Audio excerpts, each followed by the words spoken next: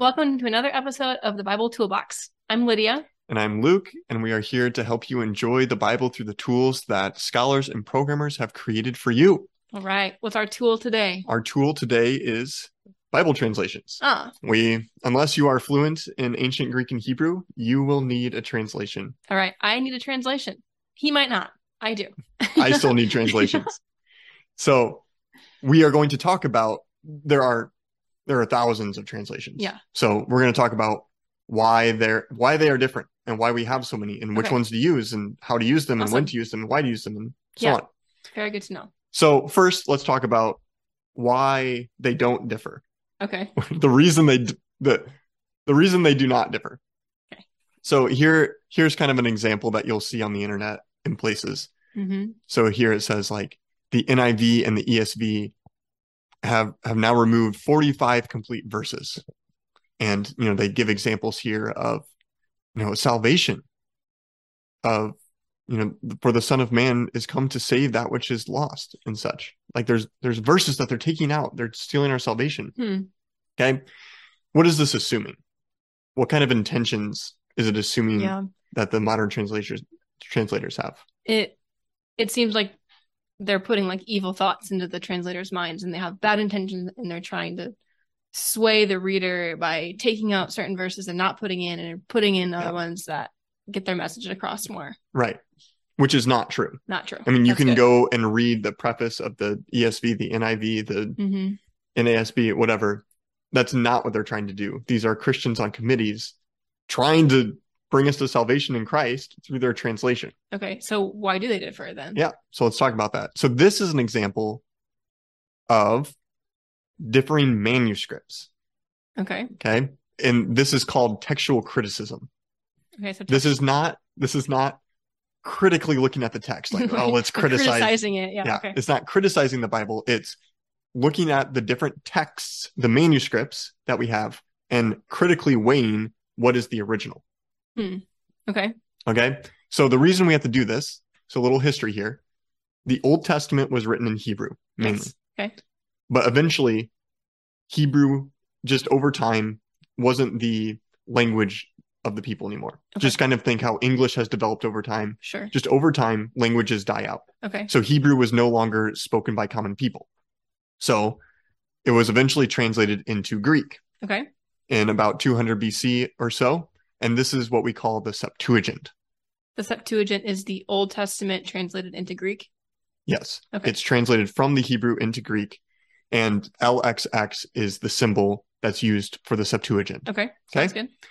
The New Testament was also, or Greek remained to be the common language during that time. So the New Testament was actually all done in Greek as well. Okay.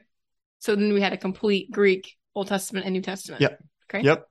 And then eventually, in some parts of, so the Roman Empire continues, the Eastern Empire stays Greek, where the Western was Latin. Okay. So eventually Greek falls out in the West, and so we need another translation. And so a guy named Jerome was commissioned to make a translation into Latin, or to make a standard translation. There were already translations in Latin, but he kind of like compiled them and made like the standard that the church would use. And that's what we call the Vulgate. Okay. So we have manuscripts of the Old Testament in Hebrew, Greek, and Latin. Yep. And the New Testament in Greek and Latin. Yep. And so Latin isn't the only language that it was like Christians went to. Right. Right. I mean, Christians were going across the whole world.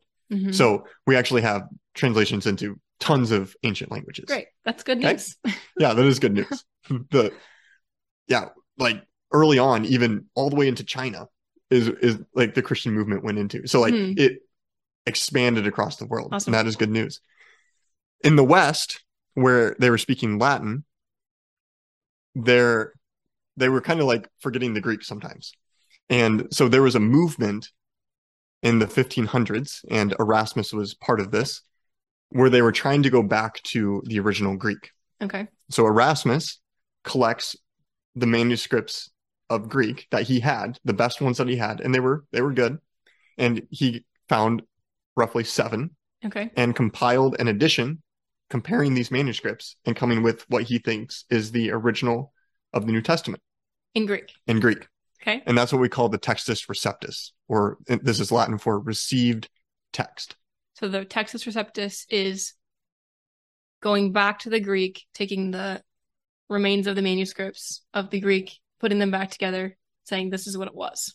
Mm-hmm. Okay. Yep. Well, and they were full manuscripts of the New Testament. Okay. And you have to compare the differences. Yeah. Okay. Okay. And so he compared the differences and was trying to figure out which one was the earliest, which were the best readings of the original. Okay. Okay. Later on, there were other scholars. So Stephanus and Beza built off of Erasmus, and they had more manuscripts at their disposal. Okay. And so they had somewhere up to 25 probably. Okay. And they made additions and edits to his work. Sure. And but it's kind of in the same line there. Is that still called the Textus Receptus? It is still. So there's multiple editions of the Textus Receptus. Got it. Okay.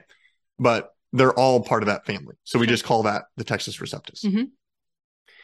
And then, okay, so this is what the Textus Receptus is what the King James Bible was translated from. So this is 1500s. Yep. King James translation was made in 1611. Okay, so they would have only had the Textus Receptus to work off of. That was the best version of the New Testament and that they had. Rightfully so. Rightfully so, yes. After that, around the 1700s and later, there was tons of archaeology done. Okay. And where they had 25 manuscripts, we have over 5,000. Oh, wow. How cool would it be to just be digging around and, you find, there's some Romans or something. Like, so cool. And so one of these is in 1849, a guy named Tischendorf, who is the inspiration for Indiana Jones. Nice. Found Sinaiticus, which is pretty much the oldest complete manuscript that we have of the Septuagint and the New Testament. Oh, really? So it's old and new, all in Greek. Yeah. Yeah. That's awesome. It's not all of it, but it's like the most complete. That's so cool. Most of it. And then continuing on, 1950s, the Dead Sea Scrolls were found. Because up until this time, the oldest Hebrew text that they had was around 1000 AD. Oh, so like the Old Testament, but not written after Jesus. Right, way after. Way after Jesus. 1000 AD. Okay.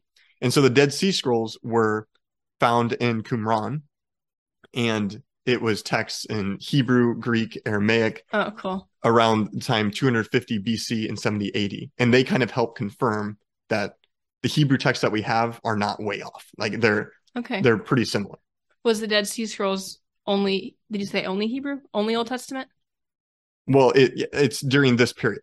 So anything this period and before. Gotcha. Okay. But Hebrew, Greek, and Aramaic, the multiple languages during whatever languages were used in Palestine and Qumran during that time. But I bet that opened up so many more doors for manuscript So now we have to compare, and just like today, it wasn't just copies of the Bible. It's also interpretations. It's commentaries. It's paraphrases. It's like there's just a massive amount of literature now that is thrown in and has to be interpreted and studied. So you said that there's 5,000-ish today. Is that like split between old and new, or are there more new, or are there more old? That's New Testament. That's only New Testament. Yep. So why are there so many more New Testament manuscripts than there are Old Testament manuscripts? Yep. So that's especially true before the Dead Sea Scrolls. The Dead Sea Scrolls open that up. Mm-hmm. But in general, I think it comes down to a difference in how they were preserved. So we see this in the Old Testament where God has a specific people, Israel, that he is working his salvation plan through. And so he's working with a nation and it's more controlled. So here we can kind of see where Josiah, he finds the book of the law in the temple of the Lord. Oh, right. There's one book of the law and it was in the temple. It was kept in the temple. Yeah. Or like the standard version was there in the temple. Where the New Testament, there's no more temple. There's no more Israel. It's the salvation is extended. The covenant people is extended to the Gentiles. And this is kind of the drive behind the New Testament where we have, Jesus commanding us to go into the whole world, preach the gospel to every creature. So like here, Paul says, after this letter has been read to you, see that it is also read in the church of the Laodiceans. Okay. And so there's this like trading, you'd copy your letter and then send it to another church and then they'd send their letter back. And, there's a lot of movement and trading around and it was just trying to get the word out. Jesus is Lord. He's so risen from the cool. Yeah. It's like proof that the Christian church was just like exploding everywhere. Yeah. And so that's why we have such a diversity and explosion of manuscripts in the New Testament. But with tons of manuscripts come tons of like spelling errors or missed lines or that kind of thing, because they weren't worried, maybe correct me if I'm wrong, they weren't worried about exact precision of every spelling. They're just trying to get it out as fast as possible, which they weren't being careless, I'm sure. Either, well, they were worried about spelling, but it's just you make mistakes. Okay. As you're writing, you're gonna put, like, we do this all the time with typos and like there versus there. Sure. THEIR versus THERE. Yeah. I still make those mistakes. And I know the exact difference, but it's just the way you say it in your mind, the way you write it down, you just make mistakes. Okay. Okay. So going back to that Facebook post, like, is this a concern that there's verses missing? Even like we know there's so many different manuscripts, but are they like that different? We should be concerned. All right, let's check it out. So looking back here at Matthew 17, like we showed, ESV and the NET don't have the verse. Okay, so Matthew 17:21 is indeed not in the ESV and the NET. Right. Okay. But they have footnotes here. So you can hover over and see in the corner here, it tells you. It tells you the reason for taking it out, right? Okay. Some manuscripts insert verse 21, and then they give you a translation, but this kind never comes out except by prayer and fasting. So they include it there, but they let you know there's manuscripts that the best manuscripts, in their opinion, don't have it. So the KJV Textus Receptus included this verse, but then when we discovered all the 5,000 or whatever more that show that this verse wasn't included in the more reliable ones. So then they didn't, when they were translating and they were comparing manuscripts, they decided to not put it in because the manuscripts didn't have it. Not all of them had it. Yep. The oldest and best ones that they could find didn't have it. So there's no like evil intentions. It's just an honest look at the text. What is there, what is not. Even if it's different from before, we have to be honest with it now. Yeah. Okay. And the NET actually has really long footnotes that spell that out. So here, their footnote is a lot longer. Wow, that's really long. Yeah, and they even tell you many important manuscripts, and they actually list them out. These are symbols for different manuscripts. Okay. And I mean, you can go and look them up on books and Wikipedia and whatever, but most people don't want to do that. And then they give you a whole explanation for why they feel like it shouldn't be in the text. That's a really good resource to know, the NET for footnotes. Is this common for like a lot of verses in the New Testament and Old Testament that NET would have footnotes for? Oh, NET has footnotes Genesis to Revelation. Oh, okay. On these issues. So you can use those footnotes. Another easy way to compare is using the KJVParallelBible.org. Okay. And what this does is it puts the Textus Receptus, what the King James is trained, and the critical text, which is the modern, after looking at the 5,000 manuscripts and Dead Sea Scrolls and stuff. Or I mean, this isn't Dead Sea Scrolls because this is just New Testament. Okay. But you can actually scroll and it highlights where they differ. Oh, so like 1 through 3, there's no difference. There's no difference at all. Versus the manuscripts. Yep. Okay. And we get our first difference here. In verse 4, Peter says, let us make here 3 tabernacles. Verse, I will make thee 3 tabernacles. Oh, so like not a significant difference. Plural versus singular. Okay. And you come here, touch them, and verse touching them. Okay. Right. So most of these differences are very, very minor. Okay. So the first big difference, so I mean, even here we get, and Jesus answered versus, and he answered. You'll see that one a lot. Okay. Just clarifying who is this pronoun talking about. Mm-hmm. And then it said unto them, but you already know they're talking to them, right? Sure. So you'll see mistakes like that. No mistakes, no differences for many verses there. Mm-hmm. And then we get the verse 21. Okay. But as you can see, like there's really not much different. And you can go and click through. There are some major questions, and you can find those online and such.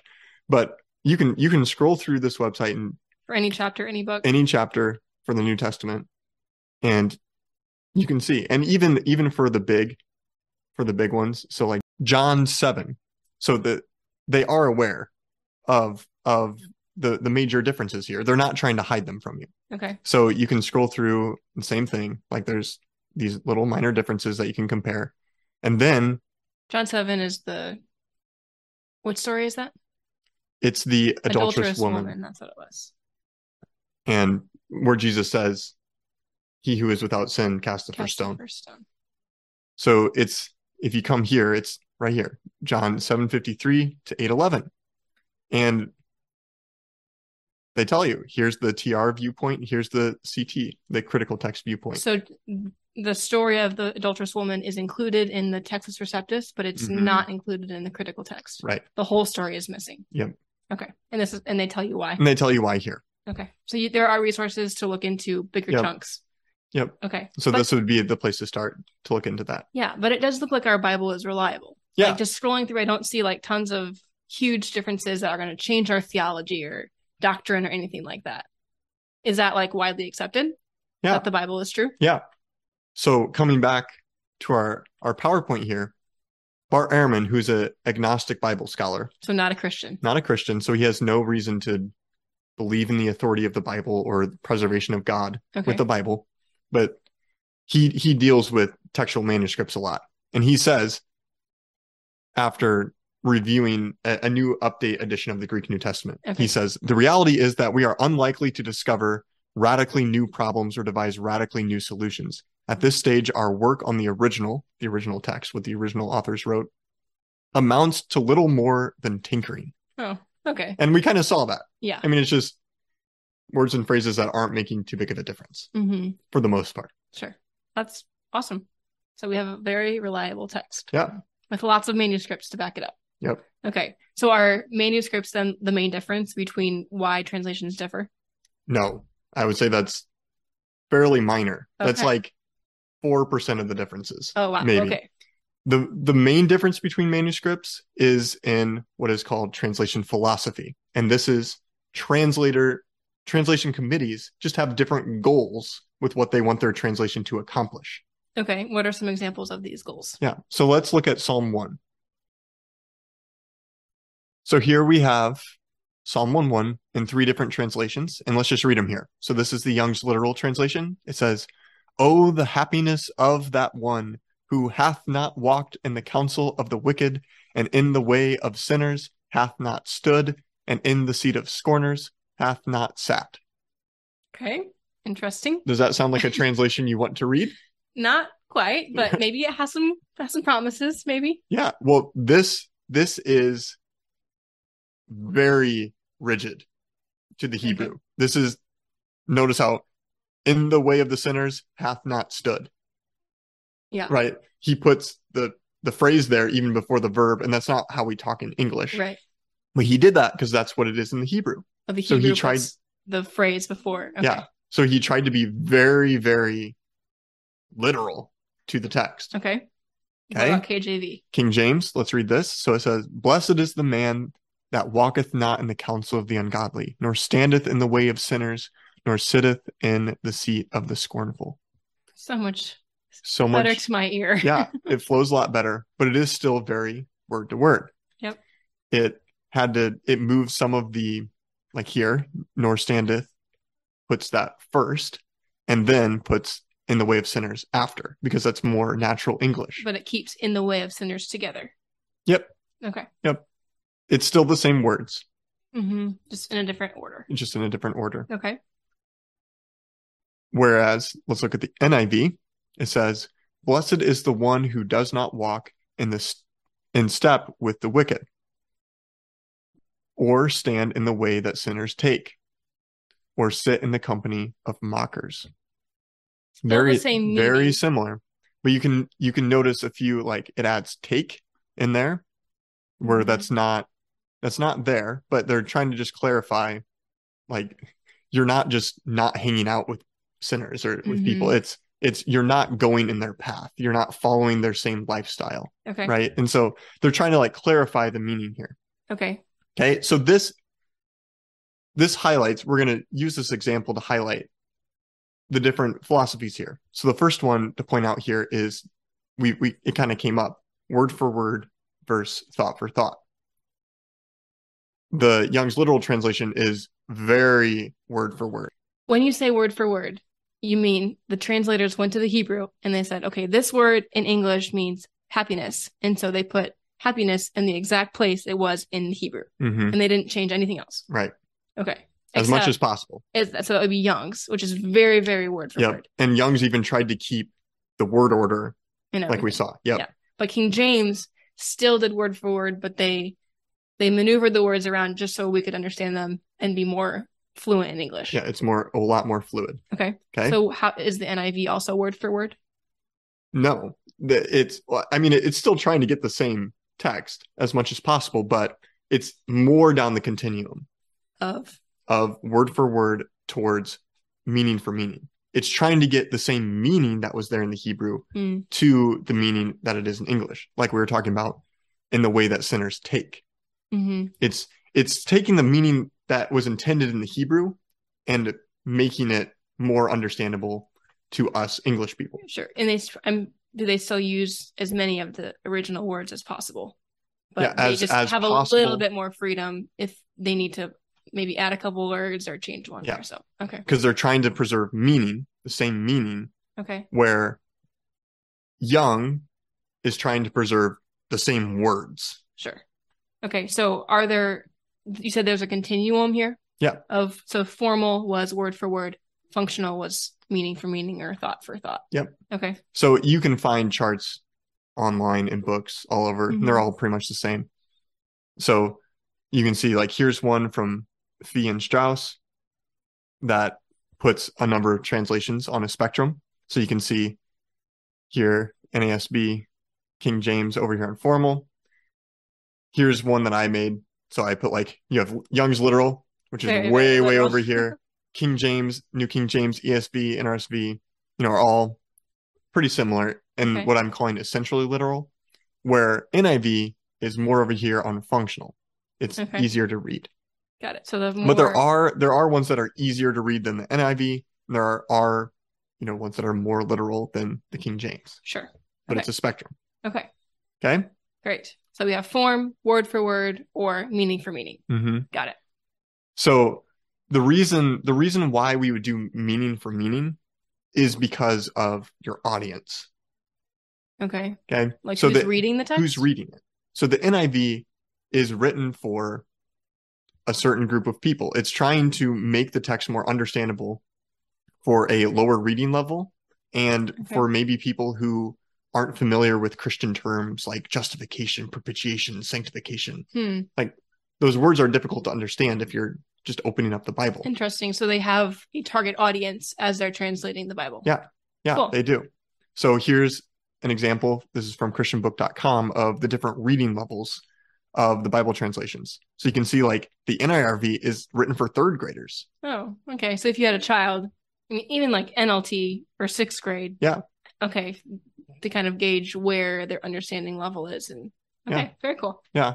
Where King James, 12th grade. Yeah. This is high school. Yeah. ESV is also high up there. NIV is still 8th grade. Sure.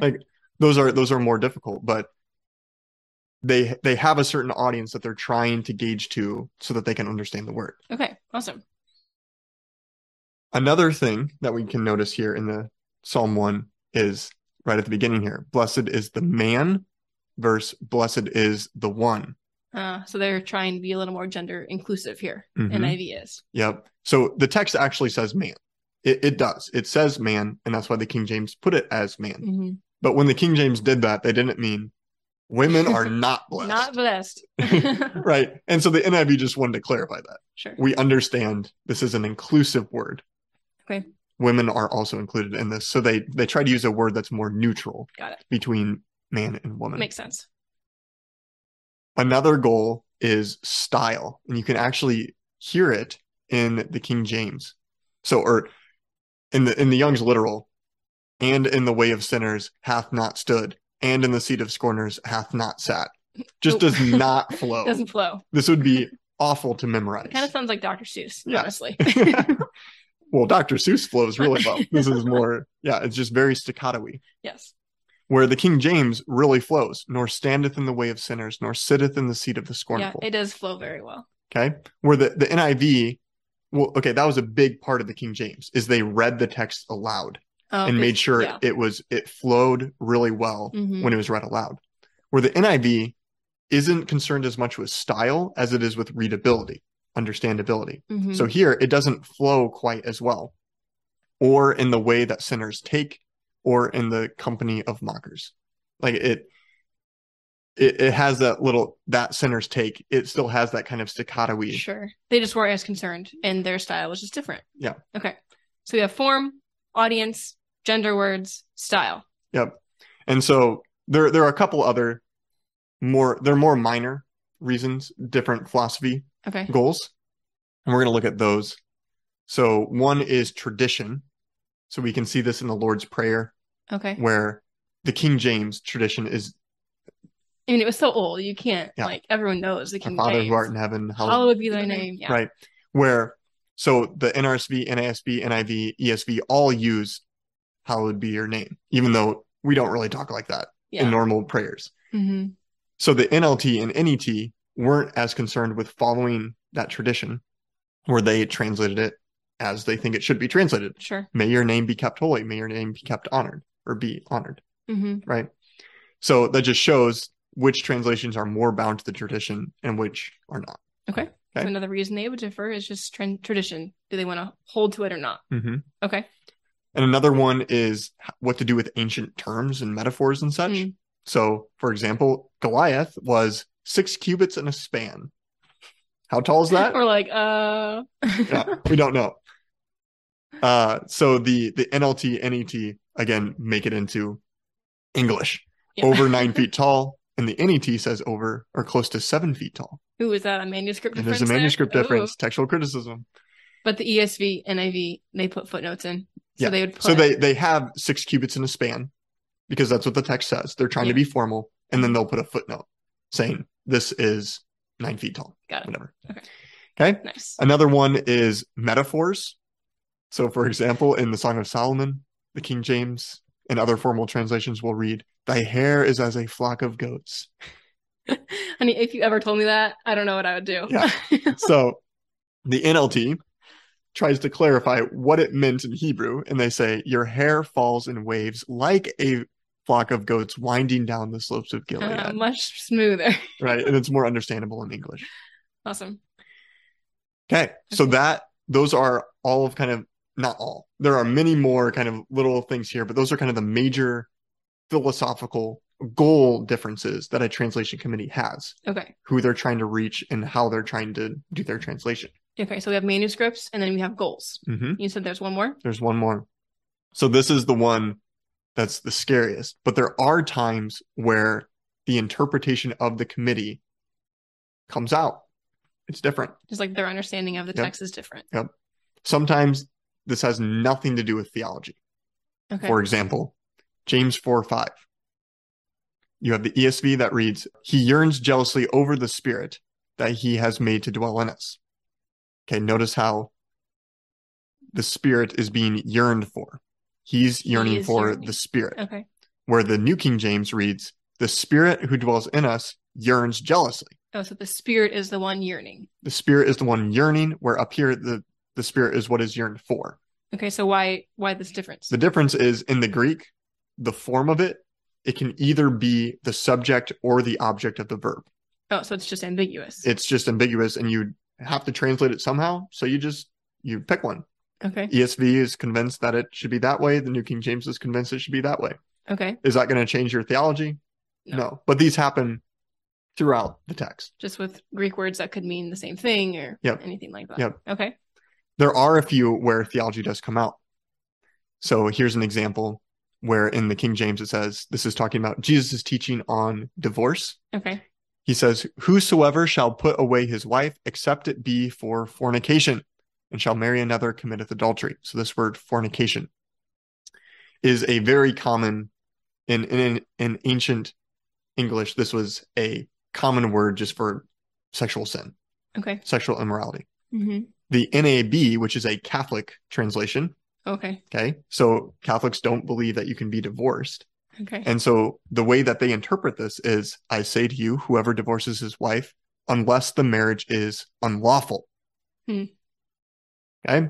So they interpret this idea of sexual immorality, fornication, as the marriage itself was not lawful to stand. Like if I got married to a dog, that's not lawful. Okay. Right. So Interesting. It was never a legit marriage to start. Okay. And their theology definitely swayed that interpretation. Yeah, for sure. Of one word. Okay. And the word itself is ambiguous. Oh, okay. So they had to translate it. So you have to interpret it somehow. Interpret it a certain way. Another one is 1 Timothy 3:11. This is talking about the qualifications for elders and deacons. And in the deacons paragraph, it says, and the gine. It uses the Greek word for woman, which is the same word as for wife. Ooh, okay. So they didn't have a way of distinguishing those. Yep. And so this is a big deal. Can women be deacons or not?